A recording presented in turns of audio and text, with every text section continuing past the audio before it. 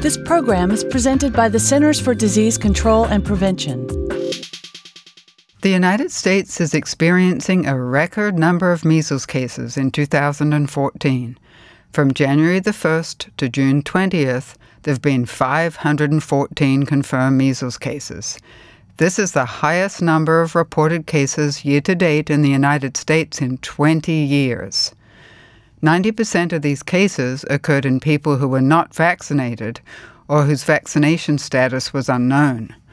Most of the cases occurred after unvaccinated United States citizens were infected while traveling abroad and brought the disease back to this country, causing additional cases and outbreaks.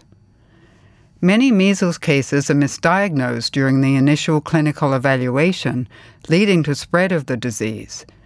You should know the signs and symptoms of measles so that you can detect cases accurately and early and respond quickly. The measles prodrome starts 3 to 4 days before the rash and is characterized by a high fever and the 3 C's: cough, coryza or runny nose, and conjunctivitis. Towards the end of the prodrome, Koplik spots may appear on the mucous membranes inside the mouth. These are small white spots, often on a reddened background.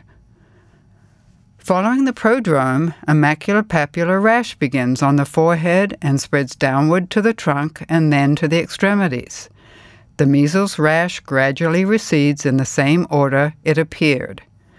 The patient may recover completely or may suffer from complications that can be severe, including pneumonia and encephalitis.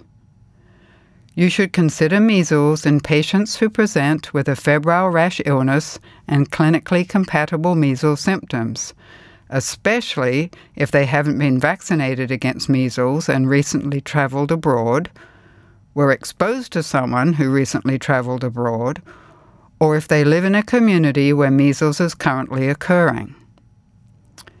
If you suspect that a patient has measles, act quickly.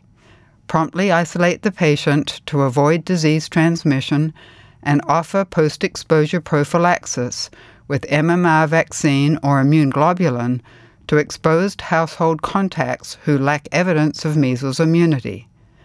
Patients with measles are infectious from 4 days before through 4 days after rash onset. All suspected measles cases should immediately be reported to the state health department.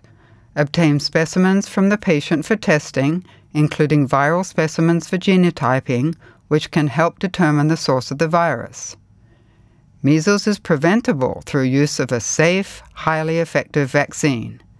Use every patient encounter to ensure that all your patients are up to date on routine vaccinations and be aware of vaccine recommendations for international travelers, including vaccinating infants with MMR vaccine at 6 to 11 months. For more information about measles assessment and management and vaccination recommendations for children, adults, international travelers, and healthcare professionals, please visit cdc.gov/measles. For the most accurate health information, visit www.cdc.gov or call 1-800-CDC-INFO.